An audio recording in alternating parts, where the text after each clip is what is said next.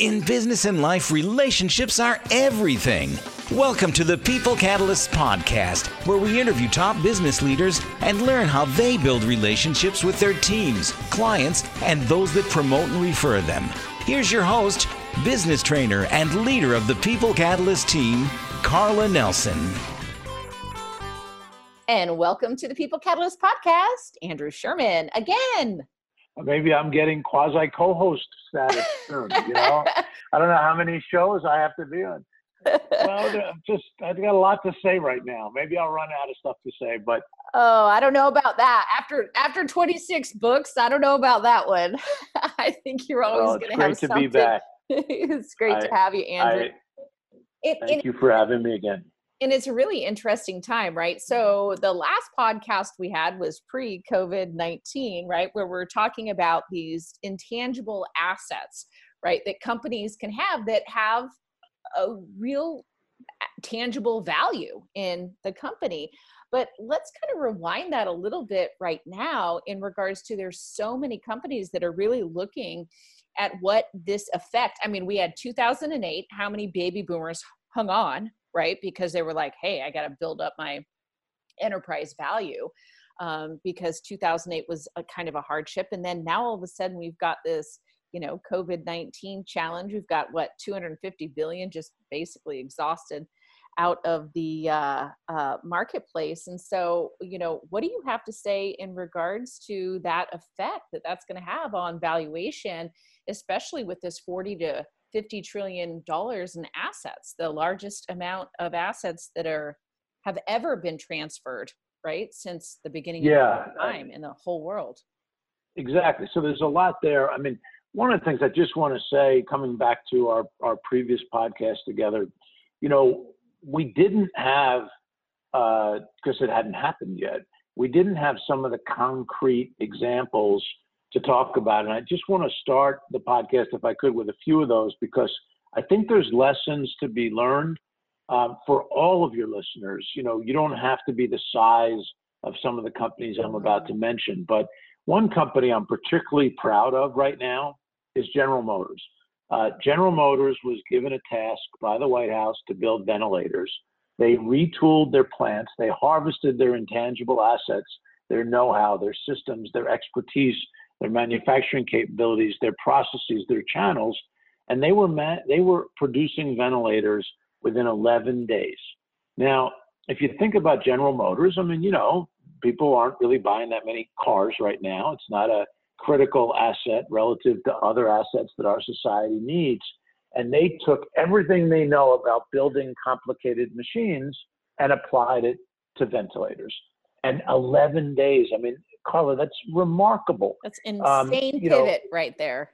Yeah, same pivot. Clothing and apparel makers pivoting and reshifting fabrics and tooling to produce surgical gowns and masks and PPE. Distilleries retooling their plants to not make gin and vodka, even though we all need that. It making hand sanitizer. Exactly. I saw a couple of those articles. I was like, well, beer, hand sanitizer. Yeah. Okay. Actually, when you think about it, there's a lot of similar. Don't mix it with tonic, because you're not going to like it very much. But the ingenuity that underlies those steps, that retooling, repurposing, ability to pivot, is inherent to the company's, number one, ability to harvest their intangible assets, but number two, it's inherent to their enterprise value.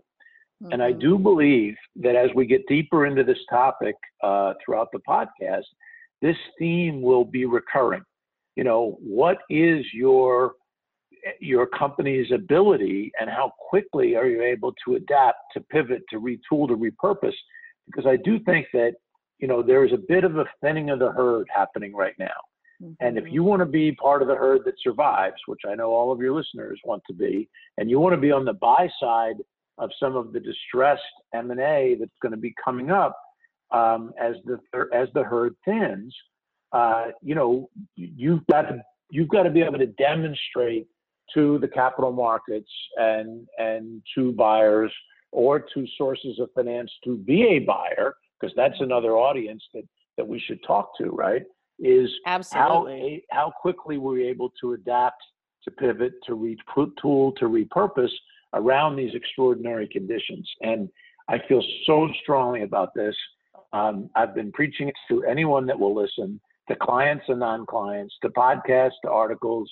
The most recent CNBC article I did, or interview I did for CNBC, was all about this very topic of the need to retool and to take inventory of your skills, take inventory of the things you're good at, and ask yourself, what does the market need right now? What do my customers really need versus what they want? Because with consumer discretionary spending down and unemployment up, the things that people want are going to be set aside for the things that people need.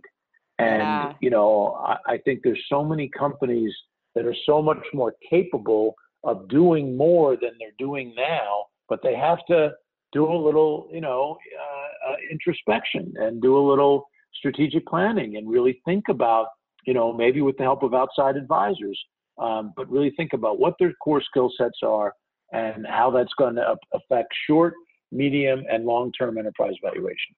No, I totally, completely understand that. And even think about from the buyer side, you were talking about, Andrew, is not just one company, but think about being able to have these distressed assets and 3 companies that do 3 different things. But when you put them together, they might make a really great, potential asset that Exactly. you're thinking out of the box, right? You're using that ingenuity that you're talking about, the innovation of being able to pivot and then go, okay, what does the market want?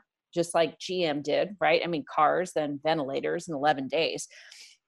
And then how do you think that people should think of the buyer side of this aspect? Because I think, if you can get the financing and, there's probably going to be some distressed assets. What is it? 90% of people sell because they're just burnt out.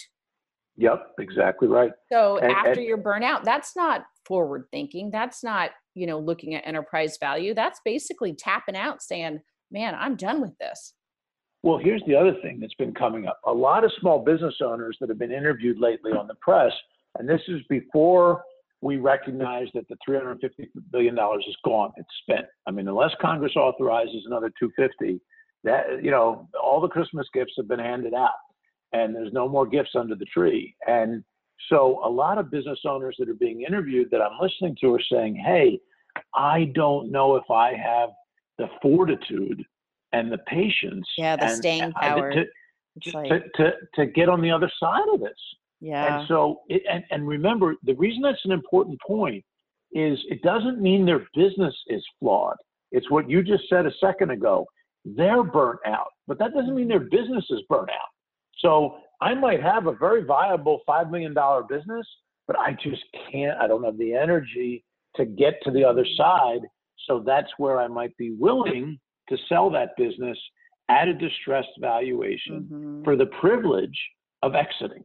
Yeah. Well, and think about that, Andrew, on the backs of, 2008, this is not that long after 2008. So many people held on. Oh my gosh. Right. After that, Correct. To say, I want to, build my enterprise value prior to sale.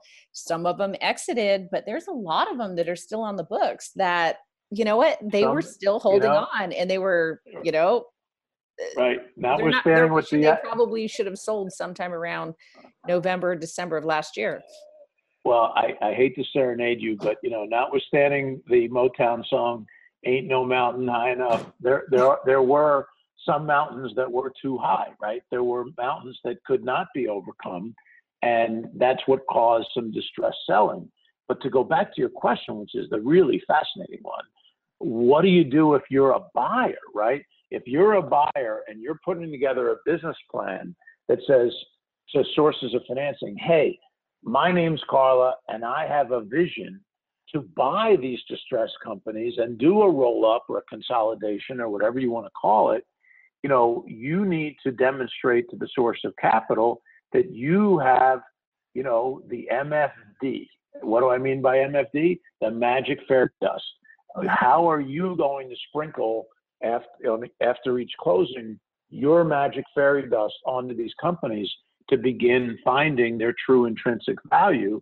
And if if for every $5 million business out there, it's available to be bought for $1 million or $2 million or some lower EBITDA multiple, that's how people after the last great financial crisis became millionaires and billionaires, because they had the vision and the fortitude to be a buyer against the grain, but also to see the inherent enterprise value of companies that really, the company wasn't distressed, the founders were distressed. Okay. And you hit on a good point here, Andrew, that I'd like you to elaborate on, is that market capitalization, or you said market cap, right? And then the enterprise value, right? Because those are two sides of the same coin, and it's a super thin coin, but it's just the lens that you're looking through, right, in regards to enterprise value and then market capitalization.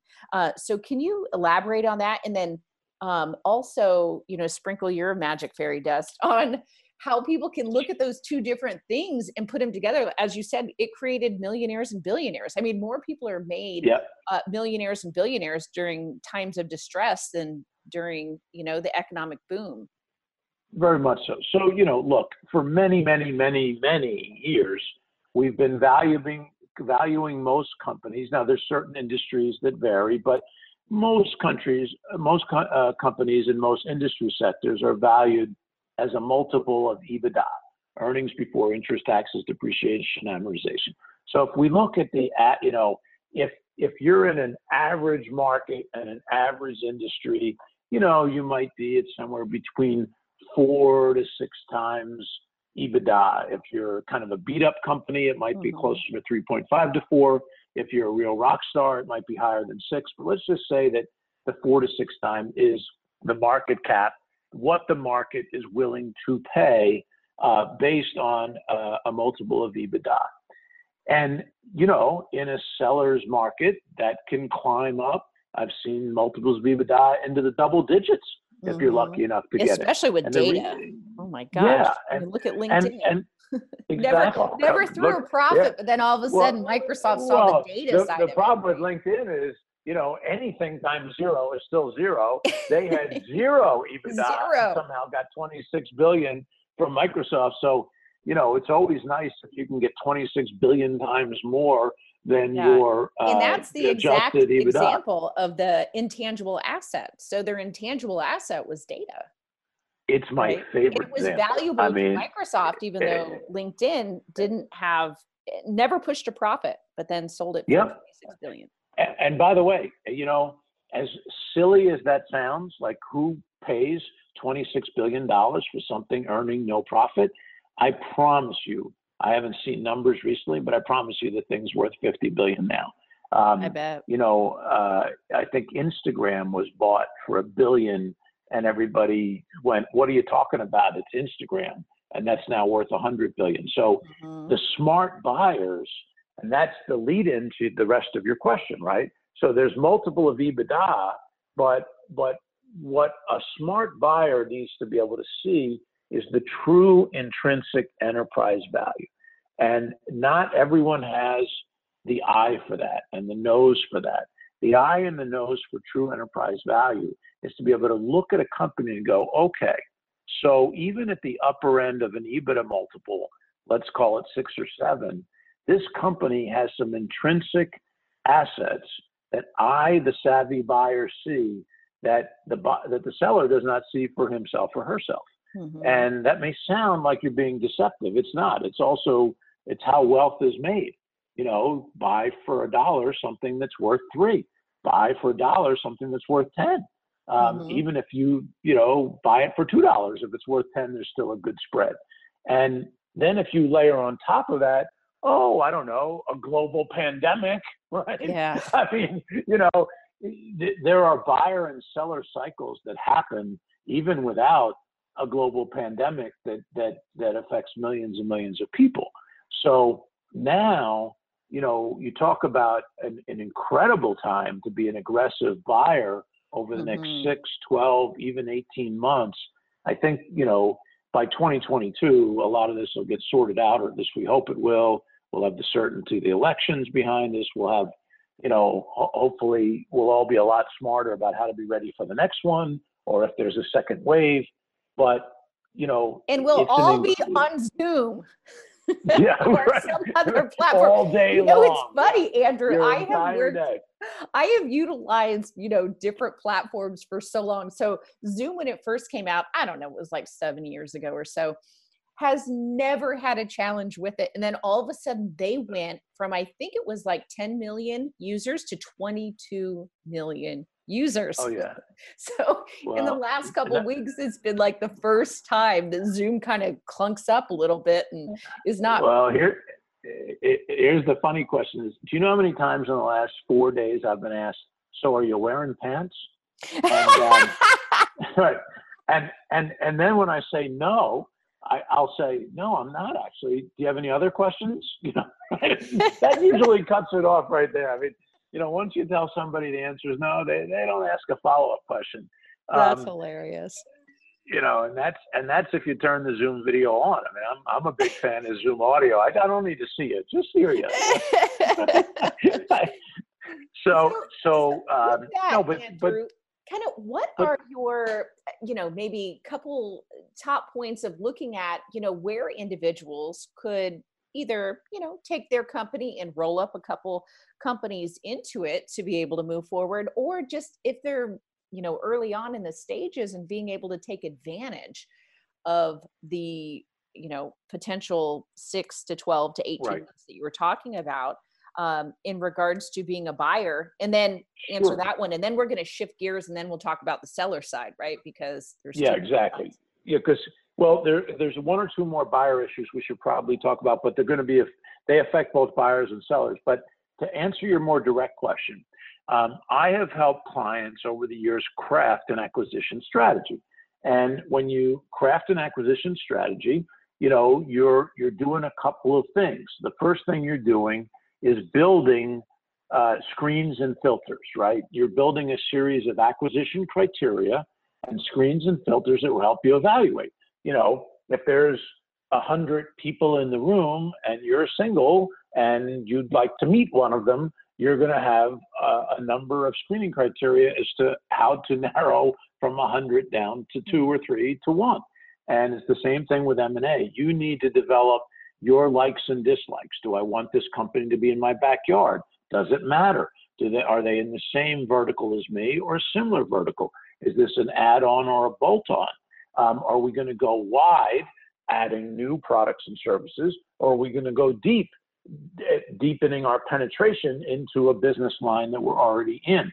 And those are really important parts of an acquisition strategy. Even in a distressed time, you still have to have criteria. You don't want to be just willy-nilly. It's like going to the food store with the blinders on and just buying whatever you touch, and then looking at your food cart when you're done and going, what the hell did I just buy? That's when you go to the grocery store hungry. That's just when precisely. You should not do that. But that's a great metaphor. Okay, that's exactly what you're doing. Don't be like the guy at the smorgasbord with 5,000 things to eat and either try and taste all of them and have a terrible experience, or you're so confused by your choices that you were like deer in the headlights, don't make any of them. So, you want to say, all right, I'm starting with protein and I'm going for chicken, and there's 8 types of chicken, and these are my ranking criteria.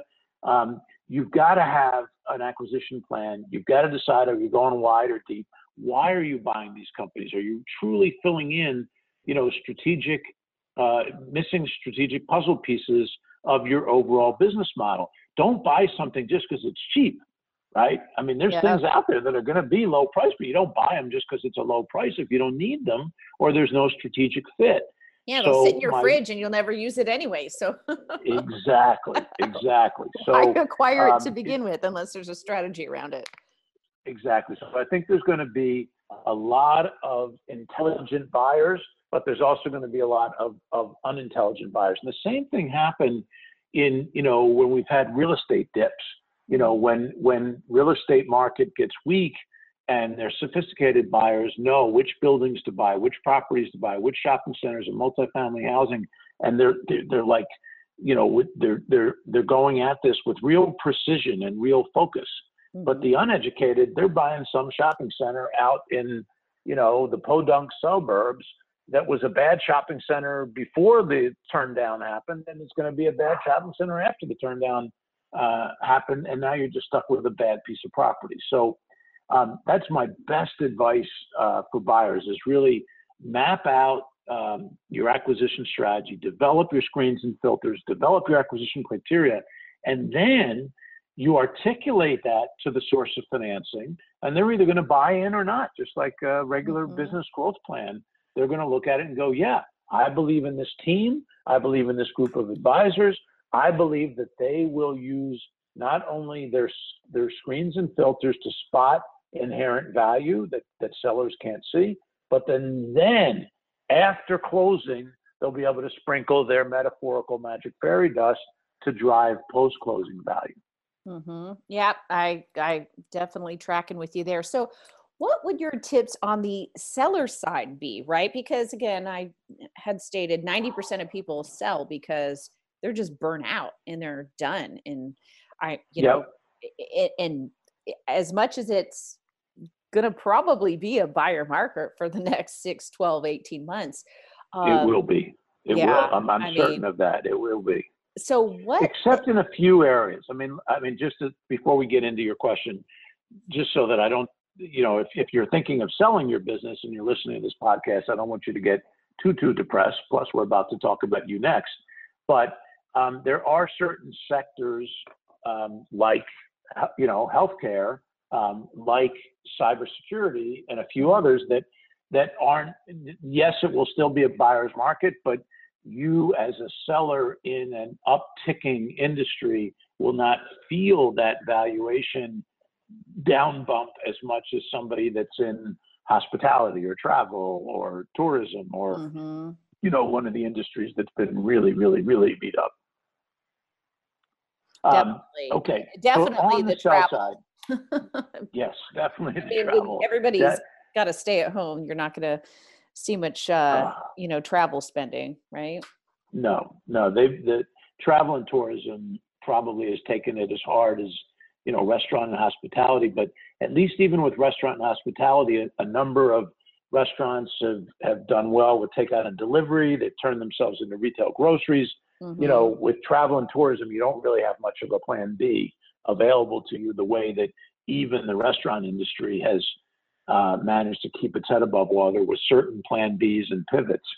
So let me address a few tips for the seller before we run on a runway. Number one, one of the first things that you're going to do is your go-to-market strategy includes the preparation of an offering memorandum or a CIM, a confidential information memorandum, or at least a cool killer PowerPoint. I mean, really think through the days in a seller's market. Think of it as like selling a house, right? If it's a hot seller's market, put your house up for sale and it's going to be gone a day later because you're in a good neighborhood. You don't have to fix this leaky bathroom. You don't have to put new wallpaper. You don't have to do the paint. You don't have to make everything look pretty. It's a hot market, and there's going to be 10 offers for your house. My wife and I were lucky enough to sell a house at the top of a seller's market, and we had a firm offer in before it was even listed on MLS, and it was the easiest process ever.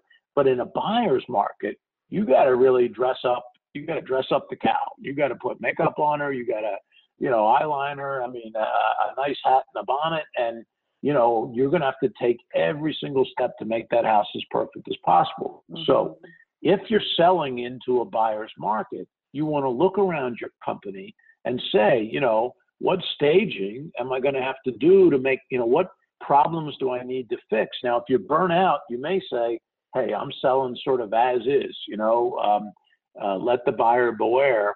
But if you do that, you're just not going to fetch much of a price.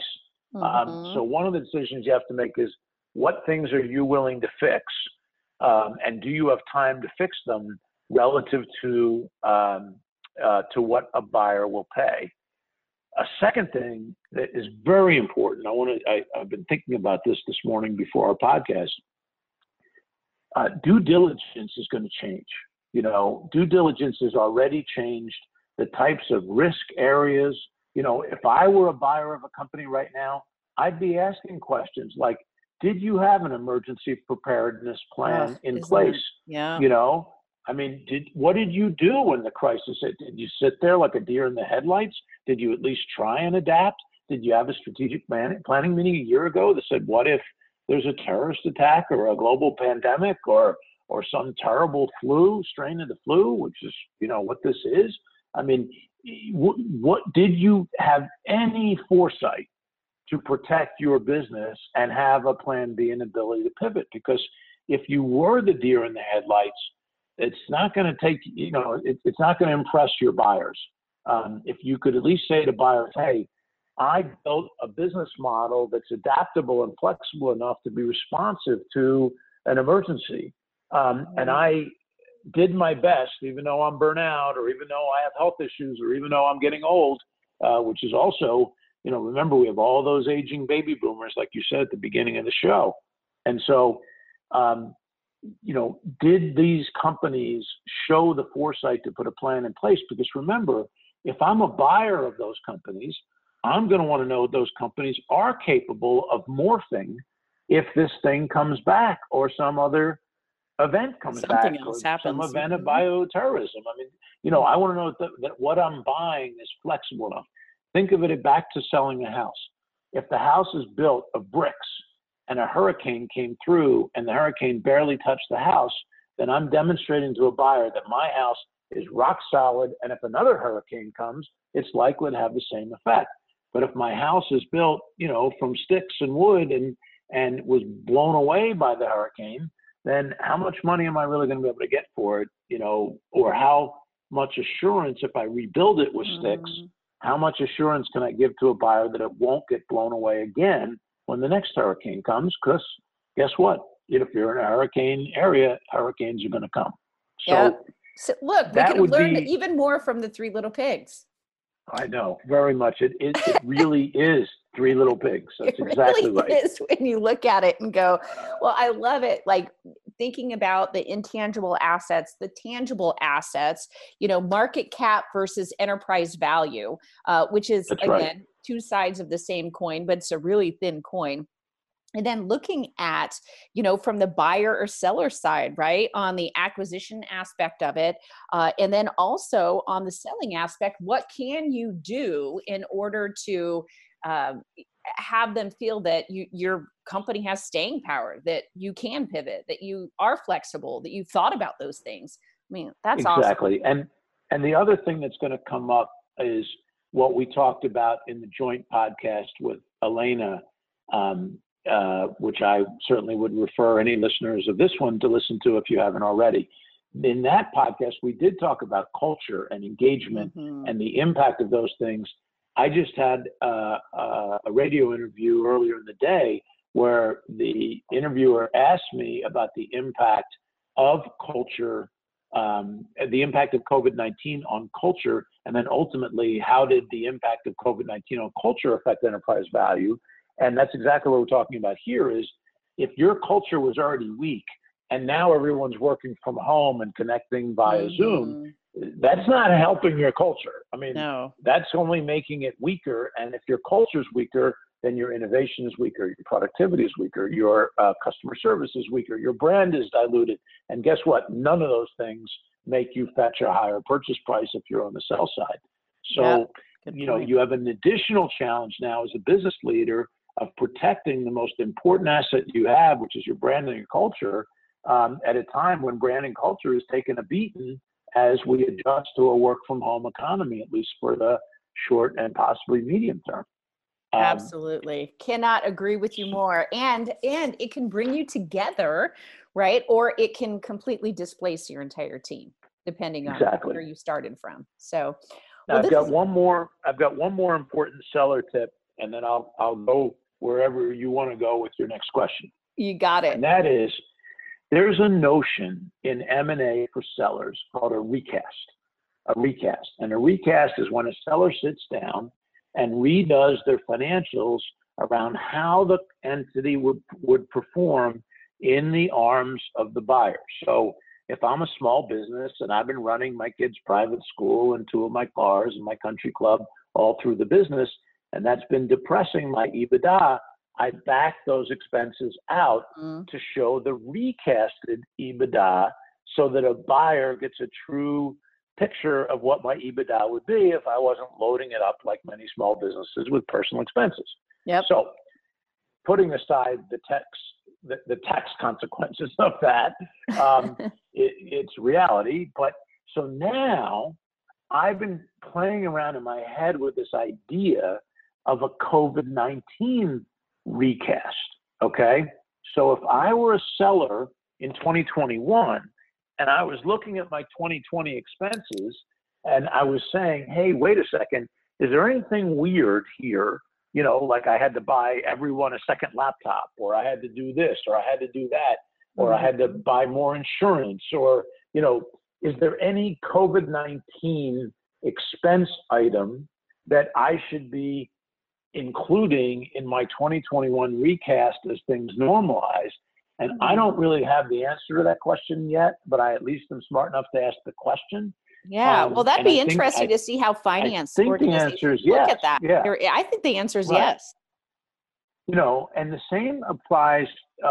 One of the other things that buyers, of course, are always very interested in is, you know, everyone asks us, like, what's the health of your pipeline? You know, what's the work you have in the water flow? What work is coming down the road that is relevant to the price I ultimately pay for your business? Well, for many companies right now, your pipeline is not terribly impressive. You know, this is not a time where people are lined up at the door to buy non-essential products and services.